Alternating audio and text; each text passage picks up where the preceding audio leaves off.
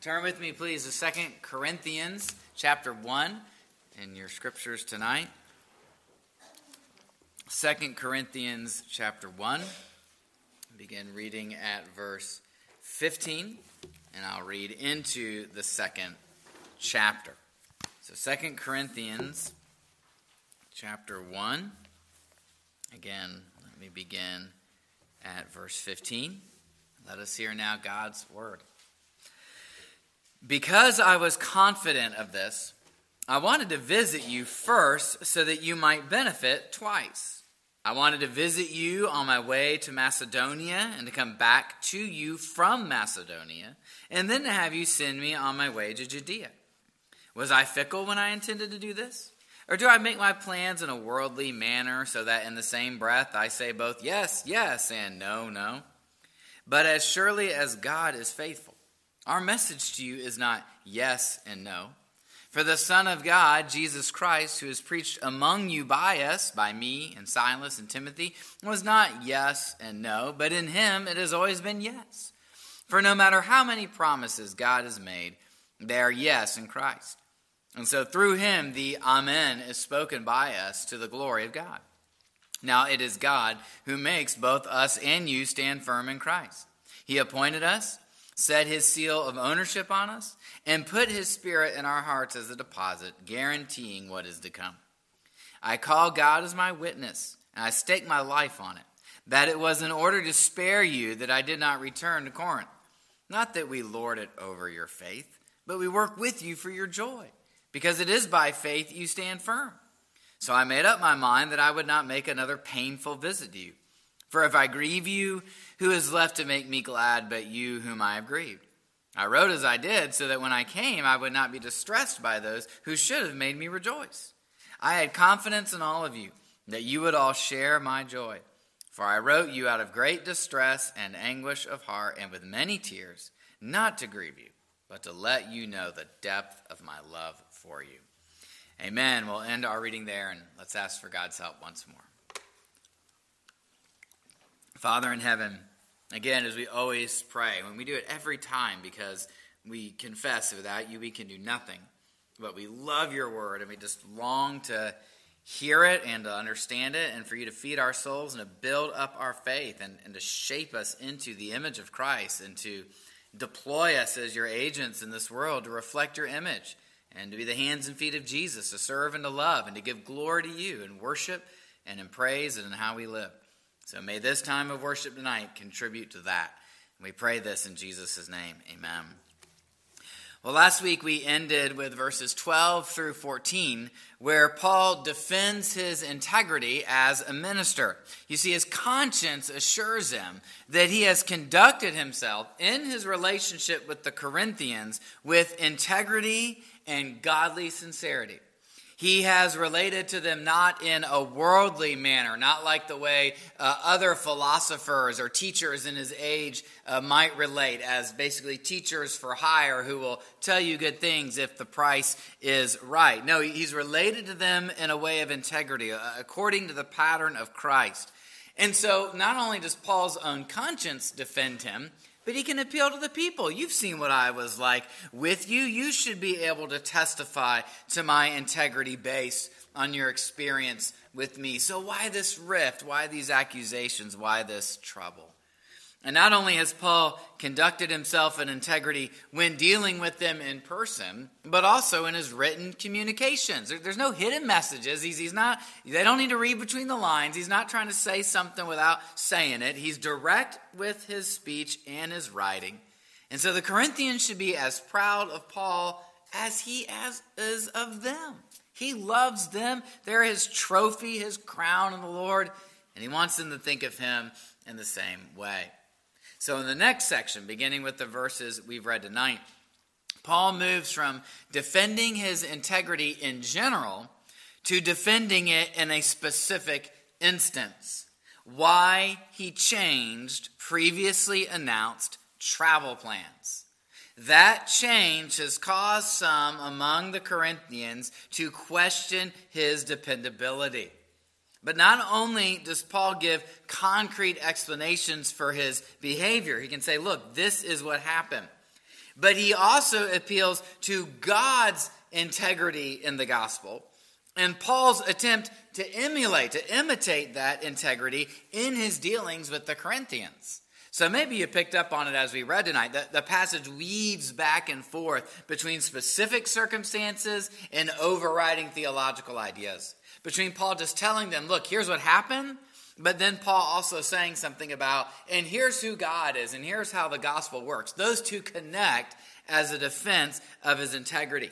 And we'll speak to the idea of, is he just trying to stand behind God as a shield, for maybe less than good actions? I think we'll see the way these two relate in a manner that is sincere. So let's use this passage then to get an idea not only of what's going on among Paul and the Corinthians, but an idea of how we can conduct ourselves with one another. How we can process our disappointment when people don't do what we expect them to do, and how the gospel informs all of this. This passage speaks to these ideas by having us consider why Paul changed his travel plans. So let's look at that under two headings. First, Paul's original plans, which he refers to in verses 15 through 16. He tells the Corinthians that he intended to visit them twice, once on his way to Macedonia, and then as he returned from Macedonia en route to Judea. If you remember the map I handed out a few weeks ago, or if you were to check the map in the back of your Bible, the idea we get is that Paul was going to sail west across the sea and go to Corinth first. And then he would go up from Corinth into the area of Macedonia, those churches such as the Thessalonians and Philippi, those other churches there. He would hit Corinth first, head north, and then return back the same way, hit Corinth a second time, and then sail for Judea, delivering the offering that we've referred to a few times. And notice Paul tells them, if I had done that, you would have benefited twice. We would have had 2 times with one another to share in one life with one another, to build one another up spiritually. And I also think he's probably hinting at them, you would have had 2 opportunities to give to this offering to the Judeans. Paul will refer to it later in 2 Corinthians, but we talked about it there towards the end of Romans. If Paul can take an offering from Gentile Christians to poor Jews in Jerusalem, some of whom are believers and some of whom are not, that will do great things to show the unity of the church. How God can bring these nationalities together and how the gospel can cross all those lines in the mercy of God. So Paul wants them to participate in the offering. It's a big deal. However, this double visit never happened. In order to fit this change of plans into the larger picture of Paul's interactions with the Corinthians, let me summarize just once again Paul's visits and his letters to the Corinthians. And this will be a little shorter than the first list I gave you. Just a summary. In AD probably 53, sometime in the summer or moving into the fall, Paul is working in Ephesus. He spent about 3 years there. And he sends the Corinthians the first letter. They've already been established as a church. And he sends them 1 Corinthians. And he tells them that he will stay in Ephesus until Pentecost later in the year. And then he will see the Corinthians after traveling through Macedonia. He's going to leave Ephesus, he's going to go to Macedonia, and then he will see the Corinthians. So probably see them the following year. And he hopes to stay with them for several months and take up a collection for the people in Jerusalem. Paul told them this at the end of 1 Corinthians. However, in the spring of the following year, Timothy visited Corinth, and he tells Paul, the church has just not responded well to the letter you sent them. So Paul makes an immediate visit to Corinth, and that visit does not go well. Maybe you notice as we read into chapter 2, Paul referring to a sorrowful visit, and not wanting to visit again lest it cause them pain. Apparently, when Paul visited the Corinthians and tried to solve some of these problems, now again, we get this a little bit from trying to reconstruct from what he writes, but we get this idea that someone in the congregation mistreated Paul, and that person was supported by a faction in the congregation, and the rest of the people did nothing about it. We'll get into some of that next week, where Paul talks about, I forgive this person. There's a punishment inflicted on him by the majority. So that tells us that when Paul visited on a previous time, somebody did him wrong, and a minority backed him, and the rest of the people did nothing. And so it was a painful visit for Paul. And it may be then that during that visit, Paul communicated this plan. Hey, I'm going to come back. And when I come back, I'll even visit you twice. But once Paul is home in Ephesians, he sends the Corinthians a painful letter. He's got to address the problems from this visit, especially the way they poorly handled the mistreatment. And it may be that in that letter, this is one of those letters he refers to but hasn't survived. It may be that in that letter he told them, you know what, I'm actually not going to visit you until these problems have been resolved. Again, as he says in this letter, I don't want to make another sorrowful visit. This letter will have to substitute for the visit. And that did not sit well with the Corinthians. Rather than seeing that they needed to work some things out and that there was an opportunity to do so, they instead questioned his integrity. And they communicated this question to Titus when Titus visits the Corinthians. This is referred to in 2 Corinthians 7.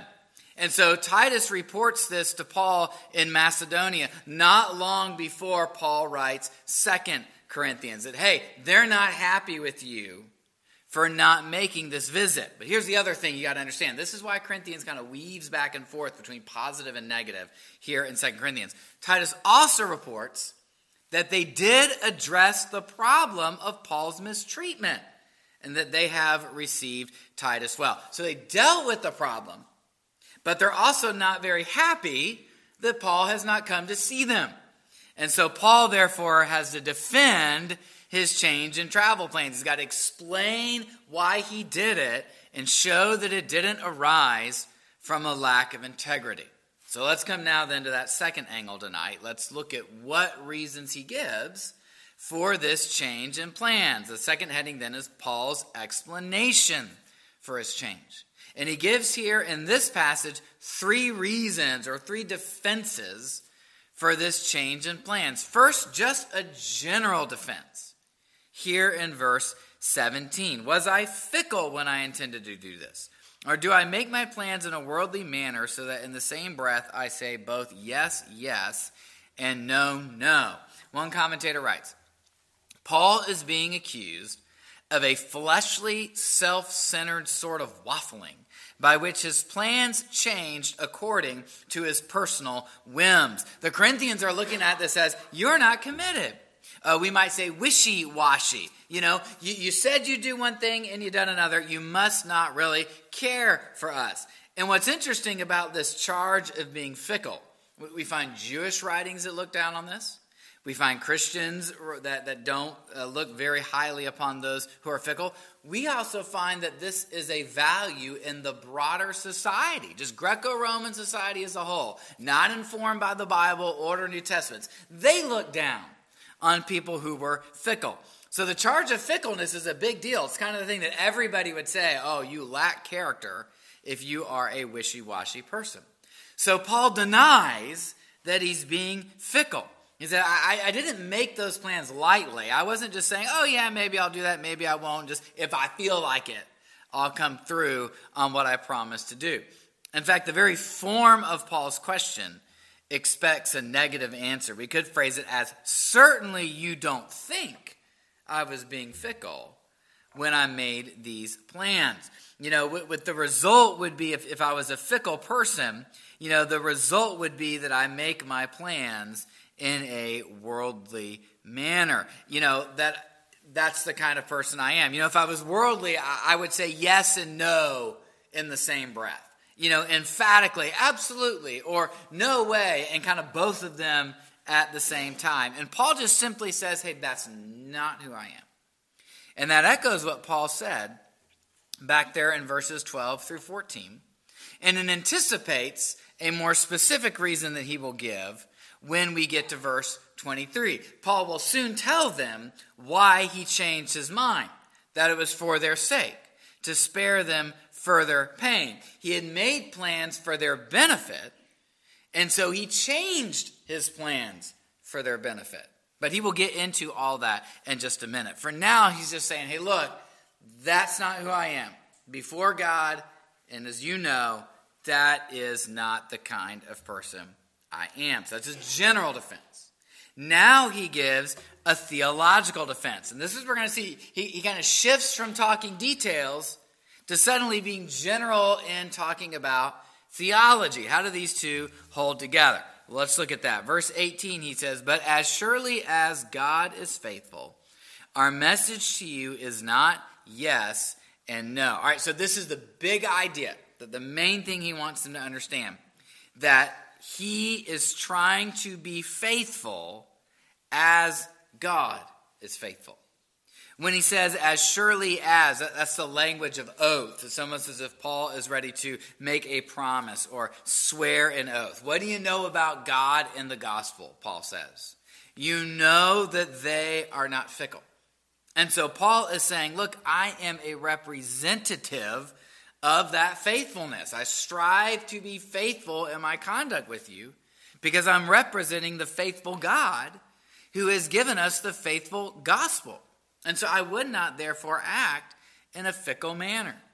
Again, one author writes, Paul suggests that his personal faithfulness stands grounded in the very faithfulness of God. Paul focuses his defense on God's faithfulness to the gospel rather than Paul's own person. And as I said a moment ago, is Paul just trying to stand behind God as a shield? Hey, I'm a minister. Don't question me. Of course I do everything right. I'm not reading him so cynically there. I'm reading him there as saying, look, this is the example I'm trying to follow. And so, no, I wouldn't act towards you in a fickle manner because that would reflect poorly on the God I serve. And so that's my conscience, and I think he could appeal to them. He's had many interactions in the past to say, you've seen me before. Which is the true Paul here? Which is the one you know? The one who tries to act in integrity. So he makes this claim and is ready to swear this oath. Let's look at how the idea develops here in verses 19 and 20. For the Son of God, Jesus Christ, who is preached among you by us, by me and Silas and Timothy, was not yes and no, but in him it has always been yes. So what do we learn from the gospel? We learn from the gospel that Christ is the assurance that we can be saved from the devastating power of sin. That God has sent an answer into the world to rescue us from sin's penalty, to rescue us from sin's power, to remake God's creation. Christ is the assurance of the reliability of that plan. But not only that, verse 20, for no matter how many promises God has made, they are yes in Christ. Not only is Christ the assurance that we can be saved, but through Christ we realize that every one of God's promises will find their answer in Jesus. And again, why? Because Christ is faithful. He's the faithful Israelite. He's faithful to God's law. He draws up all of the Old Testament history in himself and does it faithfully. And then he draws all the penalty and power of sin onto himself, the unfaithfulness of others, and bears that burden and pays that price. So Christ is the assurance that all of God's promises are true and will find their amen. Now again, all that's staked and grounded in the resurrection, or else we would not have the assurance that such things are true. And furthermore, of course, we get a little hint, don't we, here of how Paul's reading his Old Testament as one big story bearing witness to Christ, grounded in his faithfulness. And because of Christ's faithfulness, then we have this wonderful phrase, through him the Amen is spoken by us to the glory of God. A little window into the worship of the early church. That perhaps the scriptures would be read, or praise would be offered to Christ, to God, and the congregation would confirm this. They would say the Amen, answering probably as a unity. And of course, the Amen, or Amen, as we often say, it's actually a transliteration of a Hebrew word. They took the Hebrew letters and brought them into English, and we get the word amen. It just functioned as an affirmation. God is faithful. This is true. And so the congregation with one voice would speak this in response to the gospel. So again, like I said last week, don't just listen to what Paul says. Listen to what he's doing with what he says. He's trying to say that if this is the gospel I preach to you, that God is faithful through Christ, then just know that I would strive to offer that same faithfulness. And just as when God's promises are read and you say amen, just know that I am trying to function in the same way. And so as the congregation worships with unity when they say the amen, then let's find unity once again with one another in the gospel. And all of these ideas then are just reinforced in verses 21 and 22. How does God show us his faithfulness in the gospel? Now it is God who makes both us and you stand firm in Christ. He anointed us, set his seal of ownership on us, and put his Spirit in our hearts as a deposit, guaranteeing what is to come. Paul is saying, my integrity is consistent with what you have experienced in the gospel. How has God shown you his faithfulness in the gospel? He's made you firm. That's the main idea there in those two ideas. He has made you firm. And how? Because he's anointed you. He's sealed you with the Spirit. He's given you this Spirit as a deposit.